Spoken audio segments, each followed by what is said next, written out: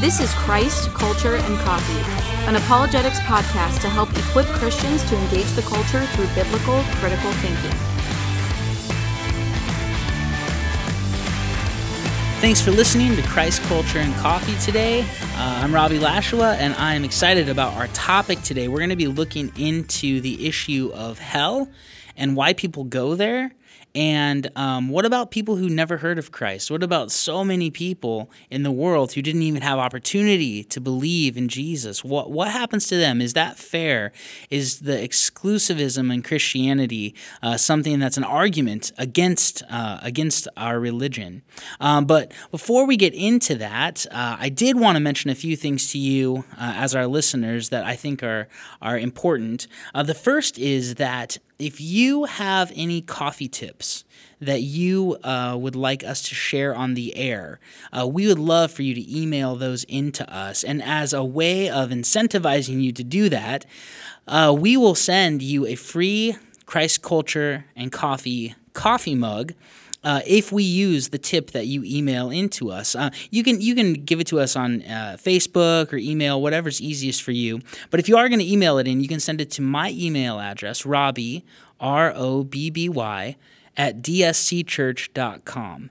And if we use it on the air, like I said, we will send you out. We will mail you a free Christ, Culture, and Coffee mug that you can brag to your friends about having and tell them that there is no way to buy them because you have to send in the coffee tip in order to get them.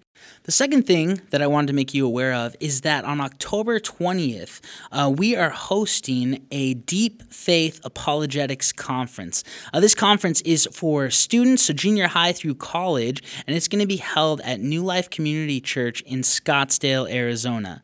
I'm really excited about the conference this year because it's going to be themed around cults. We're going to be talking about Mormonism and Jehovah's Witnesses and Wiccan and other types of paganism and explaining to the students why these truth claims fail, why they don't meet up with reality, and also how to talk with people who have fallen into those cults or fallen into those false ideologies and explain to them the truth and present the gospel in ways that are compelling and will help them see who Jesus really is. So if you're out there and you would be interested in attending our Deep Faith Apologetics Conference, we would love to have you. Again, it's going to be on October 20th at New Life Community Church out in Scottsdale. You can purchase tickets at deepfaithapologetics.com. I'll also put that link in the show notes, so if you just click on those, it'll take you directly there. But we want to make this conference affordable for people. So what it is we charge $15, and this is an all-day conference from 9 a.m. to 5 p.m. You will hear 6 plenary talks. There will be multiple breakout sessions, and we also will provide lunch for you from Chick-fil-A. So for $15, it is a great deal. It's a steal, if you ask me, and we would love to have you join us for that.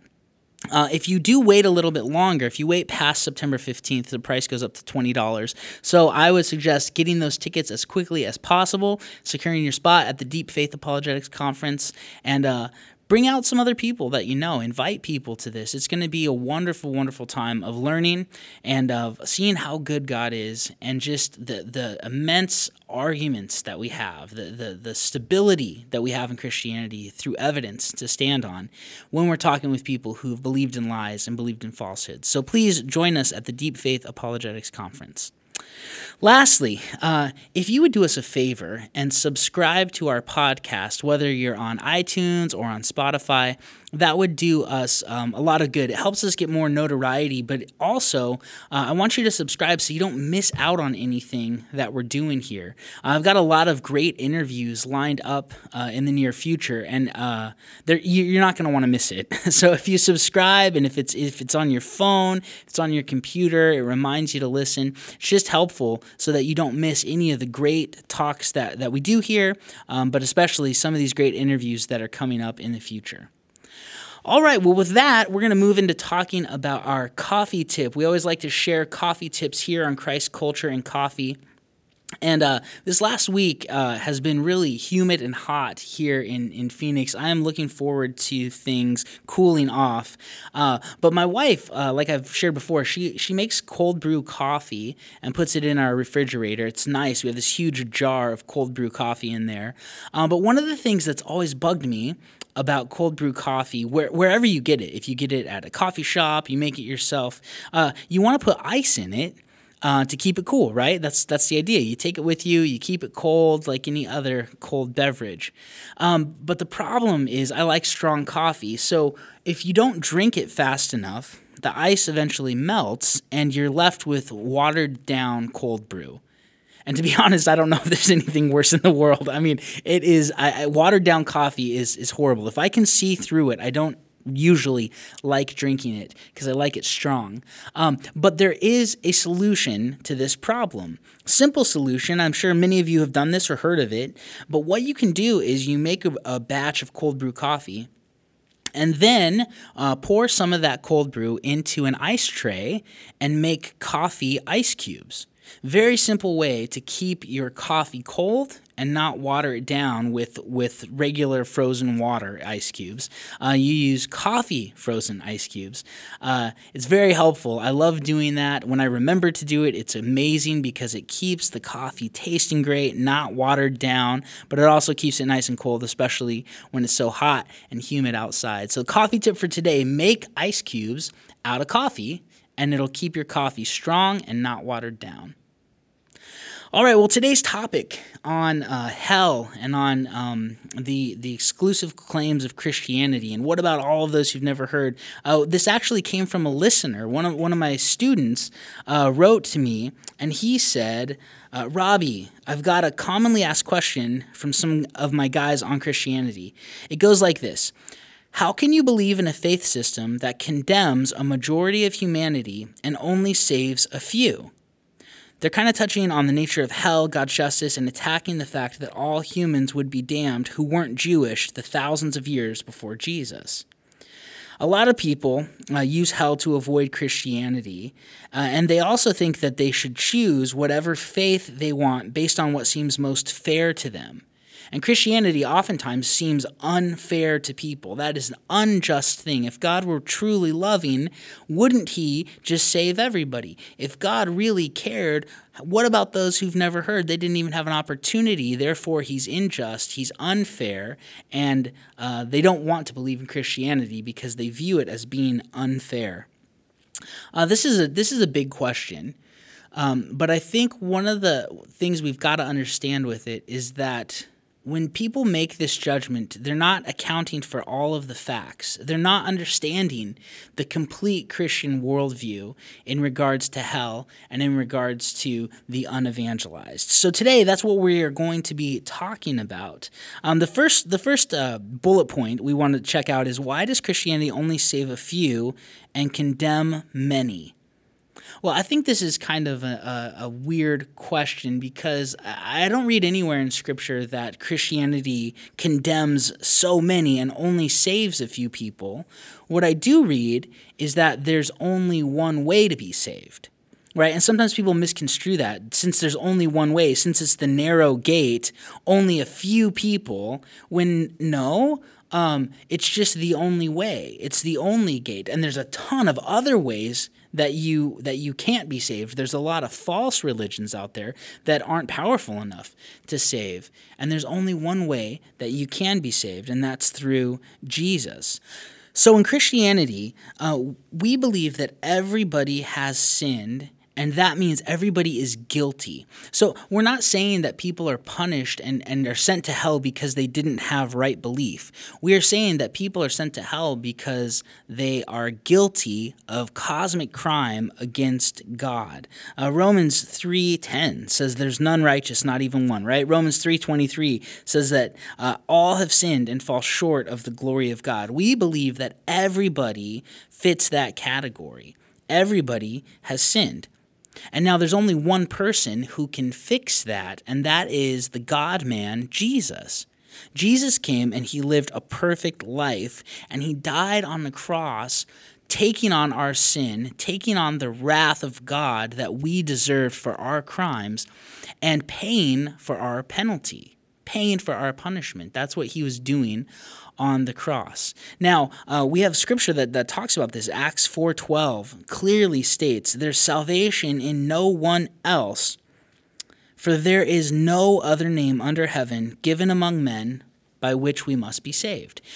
Jesus is the only possible means to salvation. It's not that, oh, you like Muhammad and I like Jesus and, whatever way you want to choose, we'll all eventually get to the same place. That is not what Christianity teaches.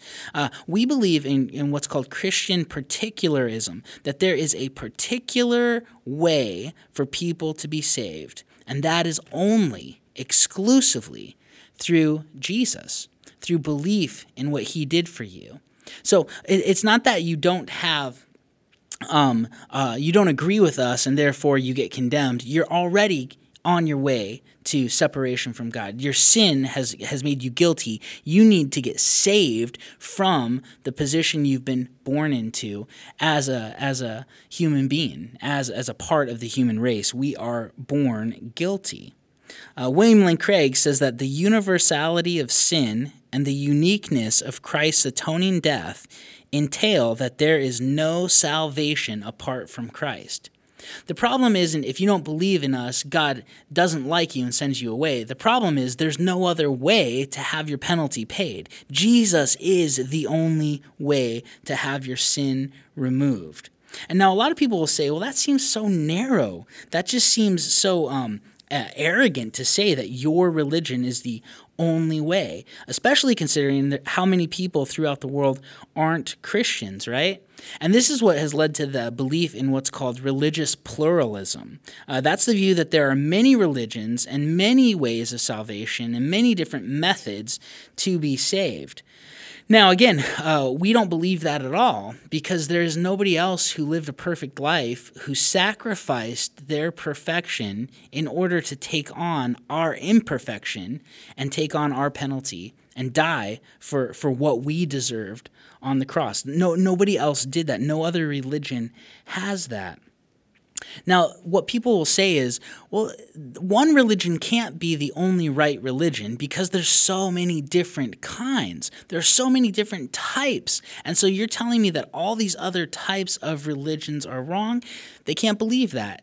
And so the argument basically goes that because there's such religious diversity, then all of these religions must be true. But that doesn't follow at all, right? Now, they all could be false. Christianity could be false. All of them could be completely wrong about what's real. But what we should be looking for is to figure out which one is actually true, which one has the best evidence for it, which one actually fits with the way the world really is. Not just my feelings about it, but with what's really out there. That's how we investigate truth claims. Not what do I feel internally, but what's going on out in reality. And again, I think Christianity has the best answers for that in every aspect of reality. So just because there's a lot of diverse religions doesn't mean that they all must be true. They all could be false, but they all can't be true, especially when they contradict one another, right? Muslims and Christians both can't be right about Jesus. Christians believe that Jesus is God. Muslims don't believe that. They just believe he was a prophet from Allah. So both could be wrong, but both can't be right. That's how reality works. That's how logic works. Now, some people will argue with you and say that Christians can't be right. This exclusive claim of Jesus, it's invalid because of the manner in which you have become a Christian. And people have said this to me before.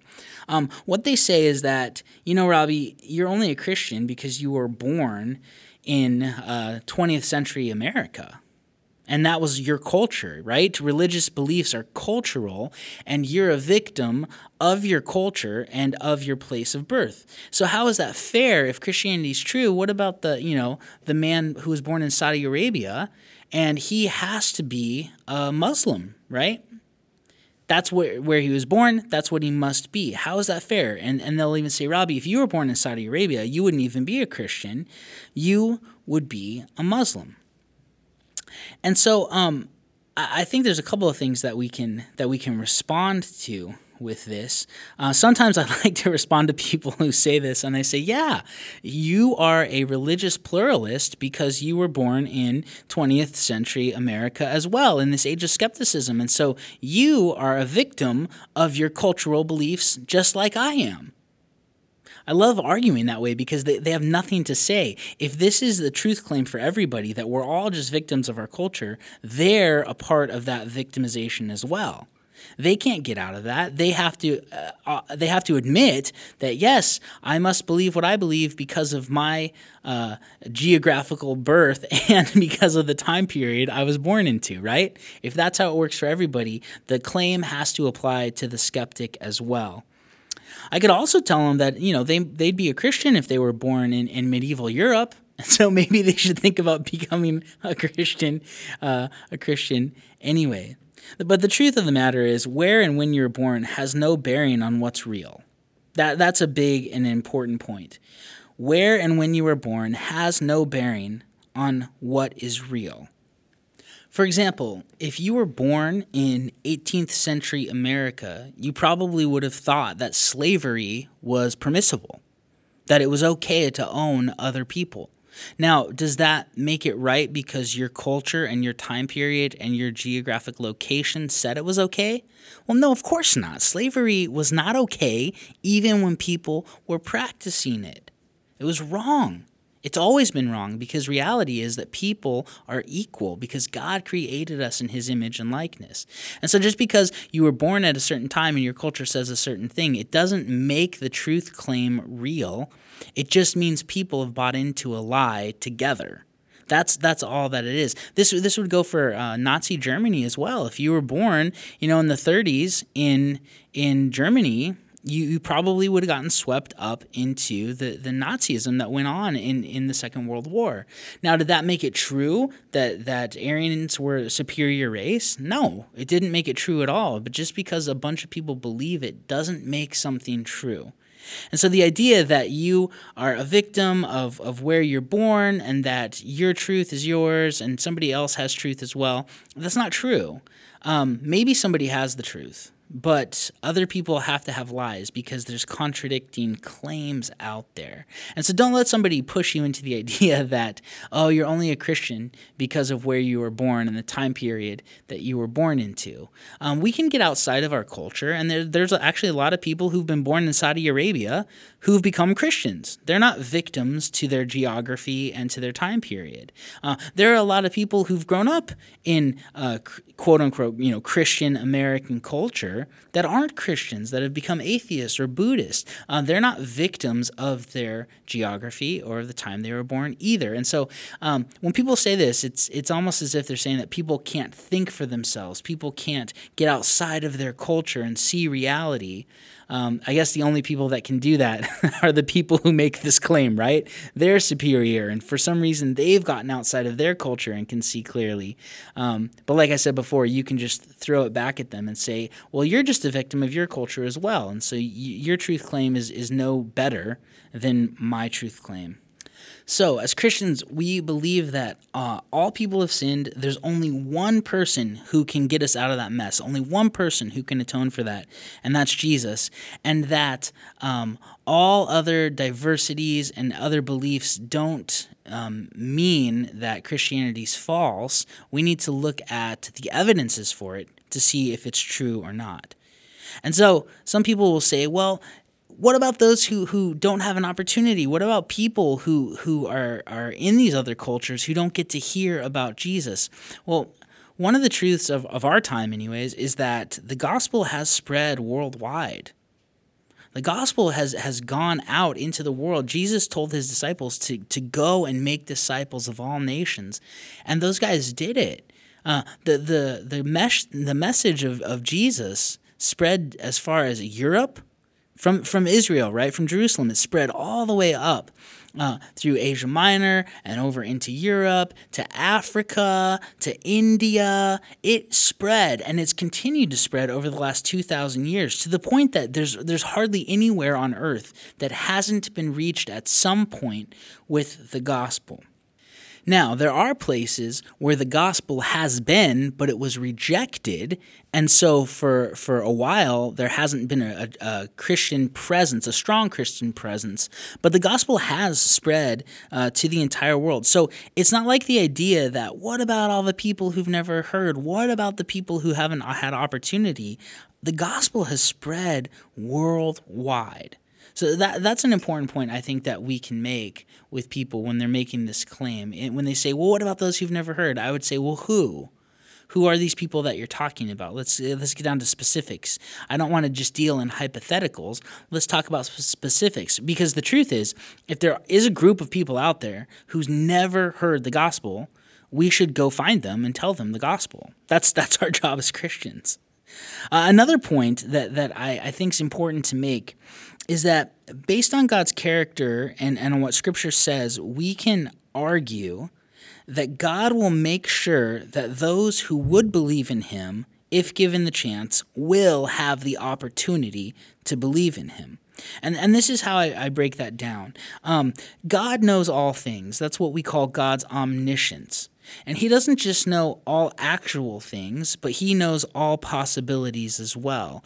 In Scripture, Jesus says things like, if Sodom and Gomorrah had seen the things you'd seen, they would have, implying that he knows possibilities. He knows what people would do in different scenarios. God knows all possibilities. In addition to that, Scripture teaches that God loves and desires that all people would believe in Jesus. I want to read a couple of verses here. 2 Peter 3:9 says, "The Lord is not slack concerning his promise, as some count slackness, but he's long-suffering toward us, not willing that any should perish, but that all should come to repentance." God wants people to come to change their mind and believe in Jesus. 1 Timothy 2:3-6 says, "For this is good and acceptable in the sight of God our Savior, who desires all men to be saved and to come to the knowledge of the truth. For there is one God and one mediator between God and men, the man Christ Jesus, who gave himself a ransom for all." God wants all men to be saved, and Jesus paid the penalty for all. He just asks that you believe that he is the way you're saved, that you trust that he paid your penalty on the cross, and that in doing so, he can offer and gives you eternal life.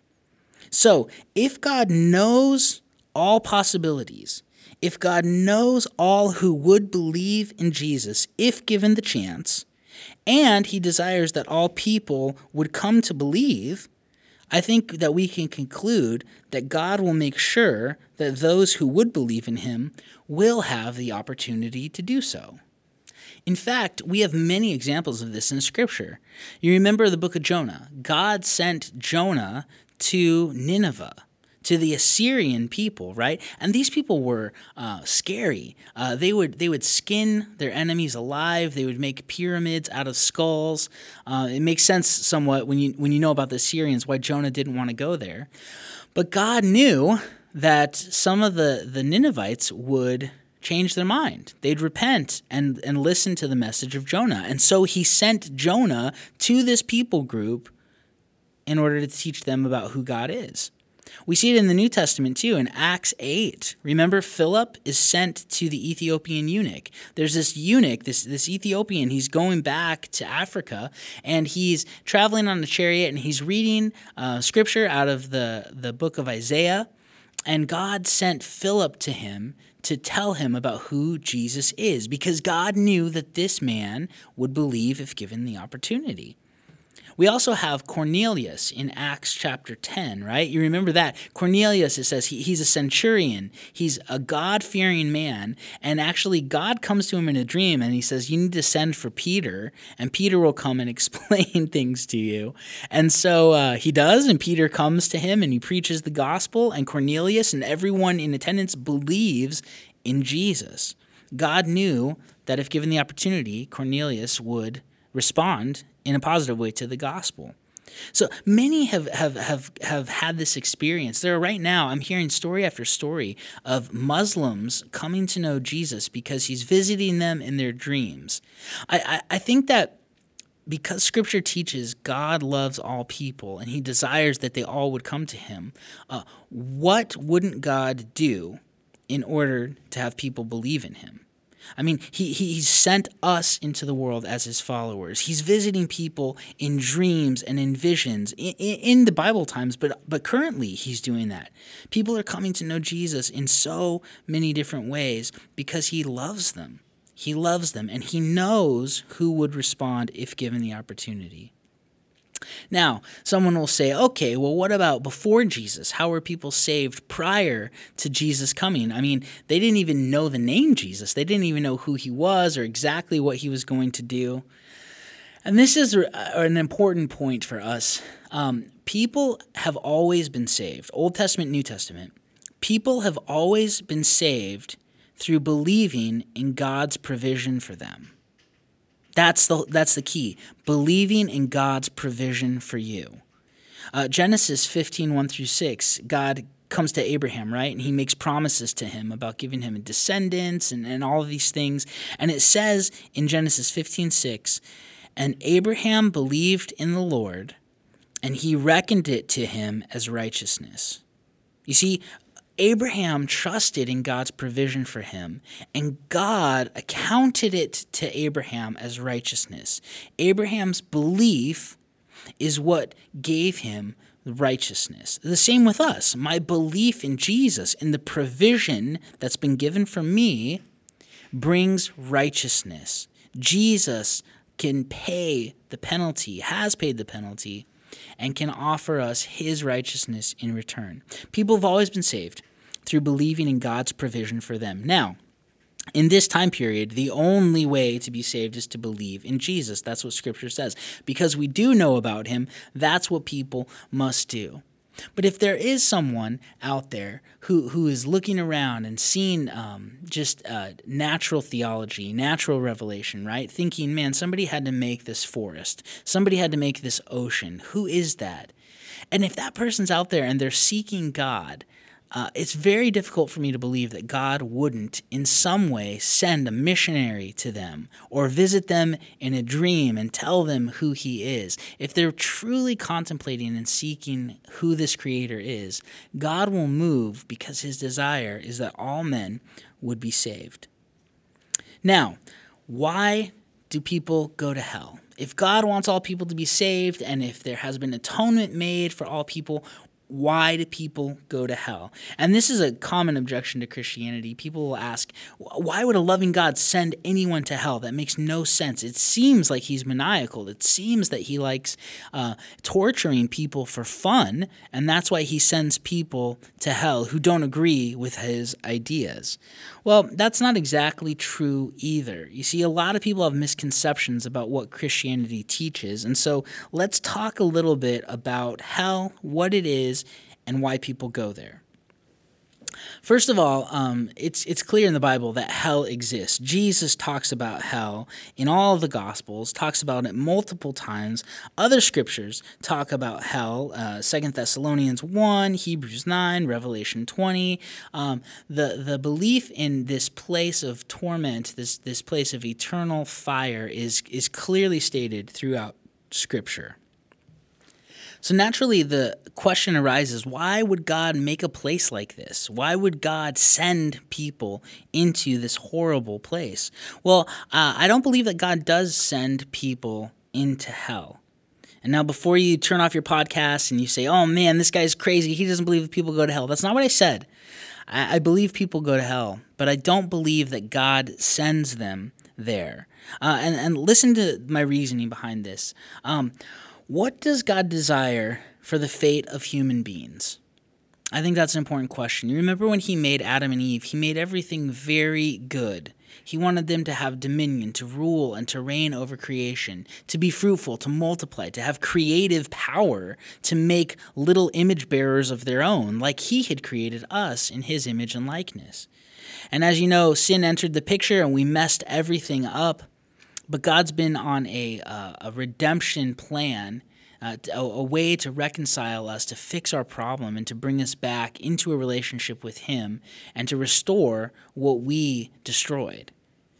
In Ezekiel 18:23 and 32, this is what God says. "Do I have any pleasure in the death of the wicked, declares the Lord God, rather than that he should turn from his ways and live? For I have no pleasure in the death of anyone who dies, declares the Lord. Therefore, repent and live." Again, in Ezekiel 33, verse 11, "Say to them, as I live, declares the Lord God, I have no pleasure in the death of the wicked, but that the wicked turn from his way and live. Turn back from your evil ways, for why will you die?" That's God's heart, even towards the wicked. He doesn't want human beings to be destroyed. He didn't create death. He didn't want us to go that route, and yet we chose to by our disobedience to him.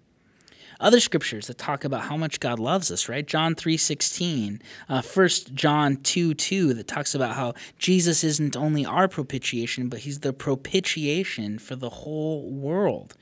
John 12:32 talks about Jesus saying that he must be lifted up so that he might draw all men to himself. And 2 Peter 3:9 says that God is not wishing for any to perish, but for all to come to repentance.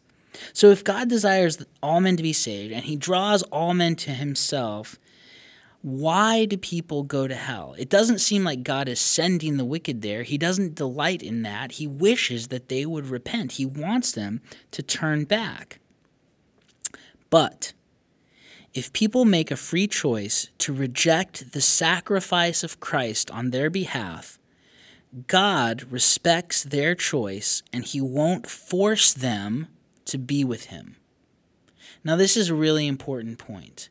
God respects rejection. And this is big for us because God is dignifying humanity through respecting our choices. G.K. Chesterton talked about hell, and in a quote I want to read for you, he said this: "Hell is a monument to human freedom, and we might add human dignity.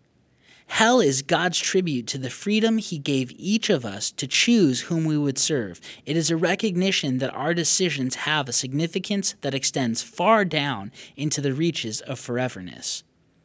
C.S. Lewis, the writer of the Chronicles of Narnia and Mere Christianity, Screwtape Letters, he said this about hell.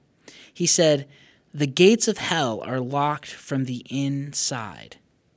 You see, the truth of it is not that God sends people to hell. He doesn't desire that people would go to hell. He actually did everything he could to keep people out by sending Jesus to die in our place, to give us his righteousness. So why do people go to hell? Because God respects rejection. Because God allows people to make choices that matter. Because this is a serious world that we live in, and the decisions that we make here will ring into eternity. Hell is a place of self-exile. A place of self-exile. Another way that God respects persons is by honoring our free and autonomous choices, even if our choices are wrong. If you love somebody and they don't want it, they don't want to date you, right? If you're a guy out there pursuing a girl and she's just not interested, there's a couple of choices you have. You can either show her how much you care and woo her, right? Buy her things, be kind to her, right? That's what you can do. But if she rejects you, even at that point, even after you do your best in pursuing her and showing her how much you care, if she rejects you at that point, you've only got two options. You can either respect the rejection, and the most loving thing you can do is accept that she doesn't want you, or you can kidnap her, right? I don't see another option. But forcing yourself on somebody who doesn't want you, forcing your love on them, that's not loving. That's abusive. That's hateful. And God doesn't do that to us.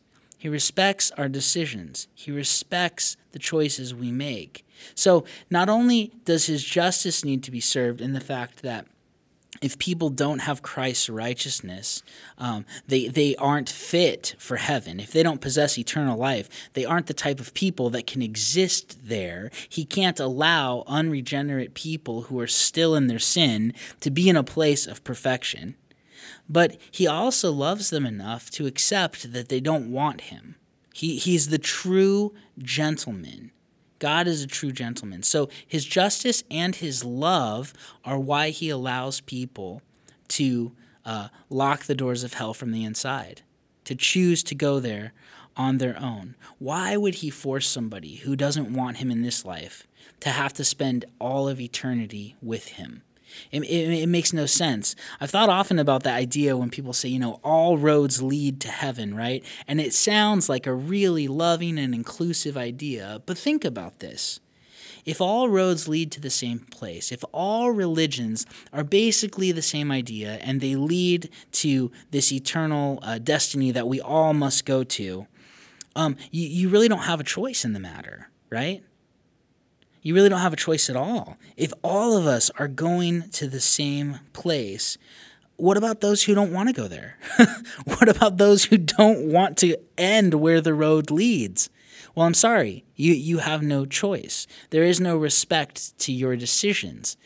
Even my decision as a Christian, if all roads lead, I can't get out of this system. Everything is determined for me, and I'm going to have to be in a place that maybe I don't want to be. That doesn't sound very loving. It doesn't sound very respectful of human choice. It doesn't dignify human will.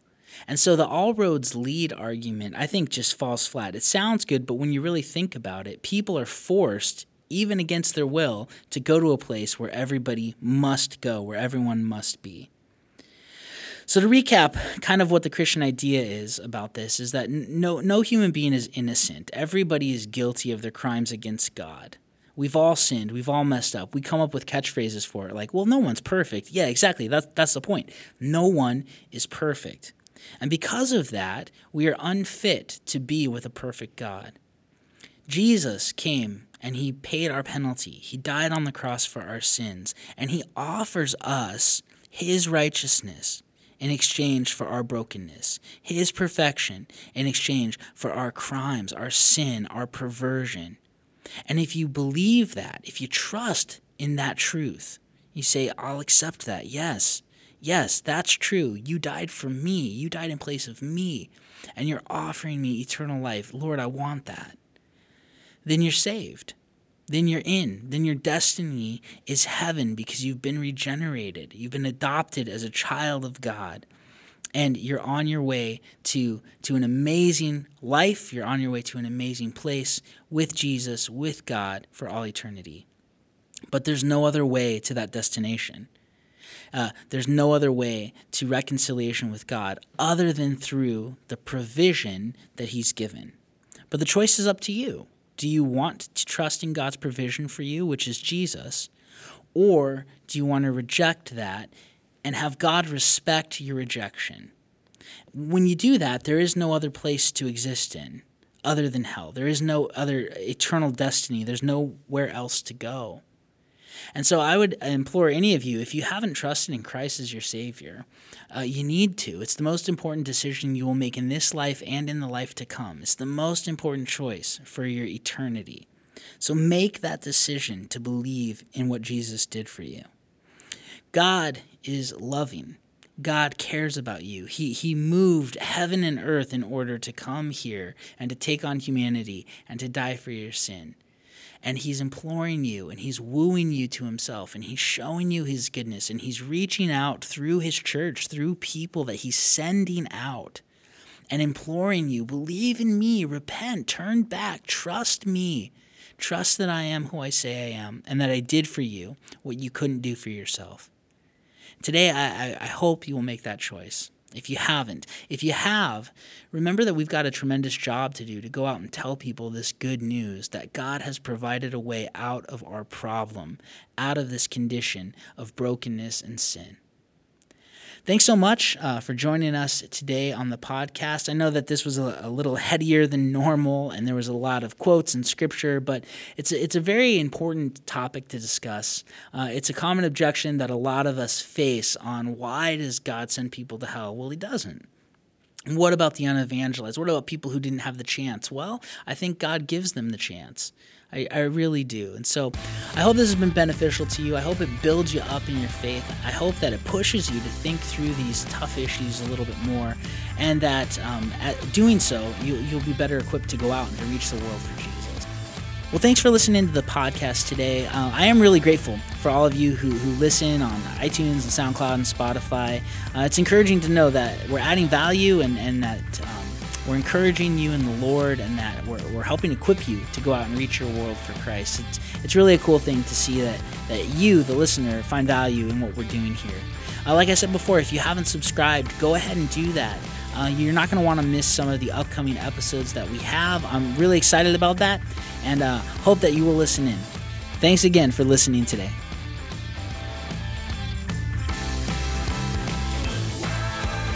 You have been listening to Christ, Culture, and Coffee, a podcast ministry of Desert Springs Community Church in Goodyear, Arizona. For more information, visit our website at dscchurch.com.